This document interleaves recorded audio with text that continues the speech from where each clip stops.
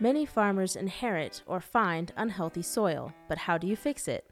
Learn more from Glenn Rabenberg in this SoilWorks episode focused on correcting the cause of unhealthy soil. It is always cheaper to correct the cause than react to the symptom.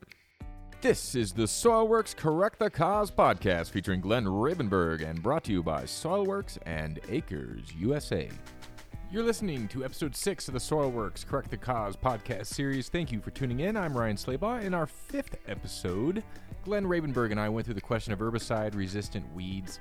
In this episode, we're going to talk about unhealthy soil. Our goal today will be to help you understand what unhealthy soil is and how to crack the causes of it. Glenn, welcome back. Hey, thank you. I hope your day is going well. We're already on episode 6 for those who are staying with us from episode 1 all the way through 10. Thank you for joining us. We're halfway there. We're getting to the real critical issues of unhealthy soil and really how to detect and cure unhealthy soil. So vital to just about everybody growing anything out there. So, Glenn, I wanted to ask a real basic question to get started, which is, how do you define healthy? Oh boy, that's a great question.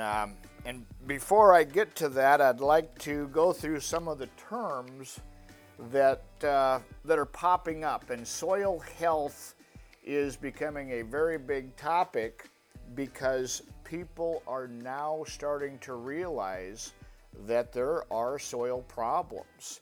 And I kind of giggle because I try to keep things simple in my life and in our business. And there's a lot of terms that are showing up that are regarding the soil, like ecological or holistic or sustainable or regenerative or organic or gluten-free or non-GMO. Well, when it comes to defining healthy soil, I like to keep it simple. And the definition of healthy I like is without disease or impairment. Very simple, very straightforward, and I don't know if it really needs a whole lot of explanation. All right. Well, sometimes basic questions get great answers, so I'll follow that one with another one. Will soil testing tell me about unhealthy soil? Kinda. You know, a soil test is a great tool.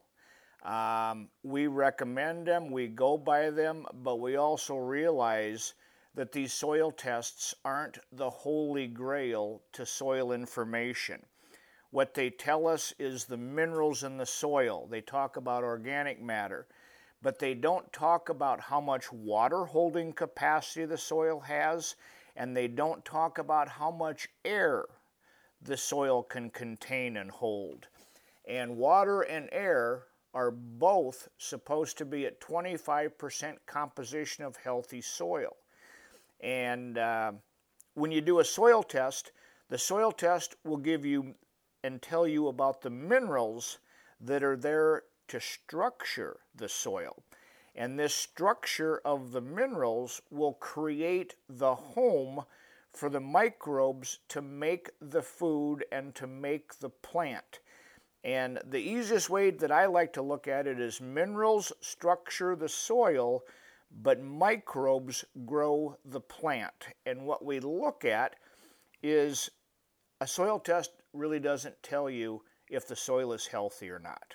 And there's soil health assessments, and everybody is trying to figure out what healthy soil means. This soil's been around for a long time, and hopefully it'll be around for a lot longer. One of the things we look at is when you're walking across the field, if you've worked it or if you haven't, if you're in a no-till situation and it feels like you're walking on concrete, you probably don't have 25% air evenly distributed throughout that soil.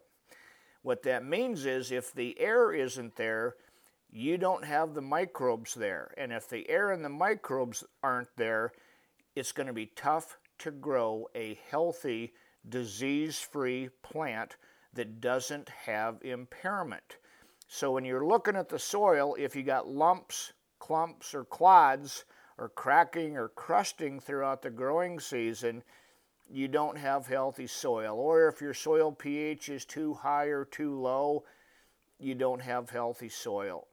And there's 100 different ways that I don't think we're going to get to all of them, but I hope this has given your listeners kind of an idea or a peek into this as to some of the things that make soil unhealthy. So it sounds like calcium is the alpha mineral.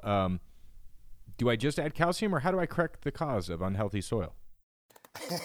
Well, we look at calcium is the mother of the soil, and phosphorus is the father of the soil, and together they're kind of foster parents to all the other minerals in the soil. And calcium is heavy. She's a big old gal. She likes to migrate down throughout time and throughout the season. And again, if you have lumps, clumps, clods, cracking, crusting, sealing off, that calcium has already moved down and you're deficient. And I kind of relate soil to when I was growing up, and I'm guessing anybody in the listening audience is if mom and dad left you home alone when you were kids, I'm guessing if your home was anything like ours, something got broken, somebody probably bled, and there were a lot of activities going on when your parents weren't there that never would have happened if they were around. And what we're finding is the deficiency of available calcium throughout the entire soil profile, top to bottom, allows the other minerals, or the kids, to cause ruckus, and they basically start creating an unhealthy environment, and the plants that grow out of it will tell you whether your soil is healthy or not. Thank you, Glenn.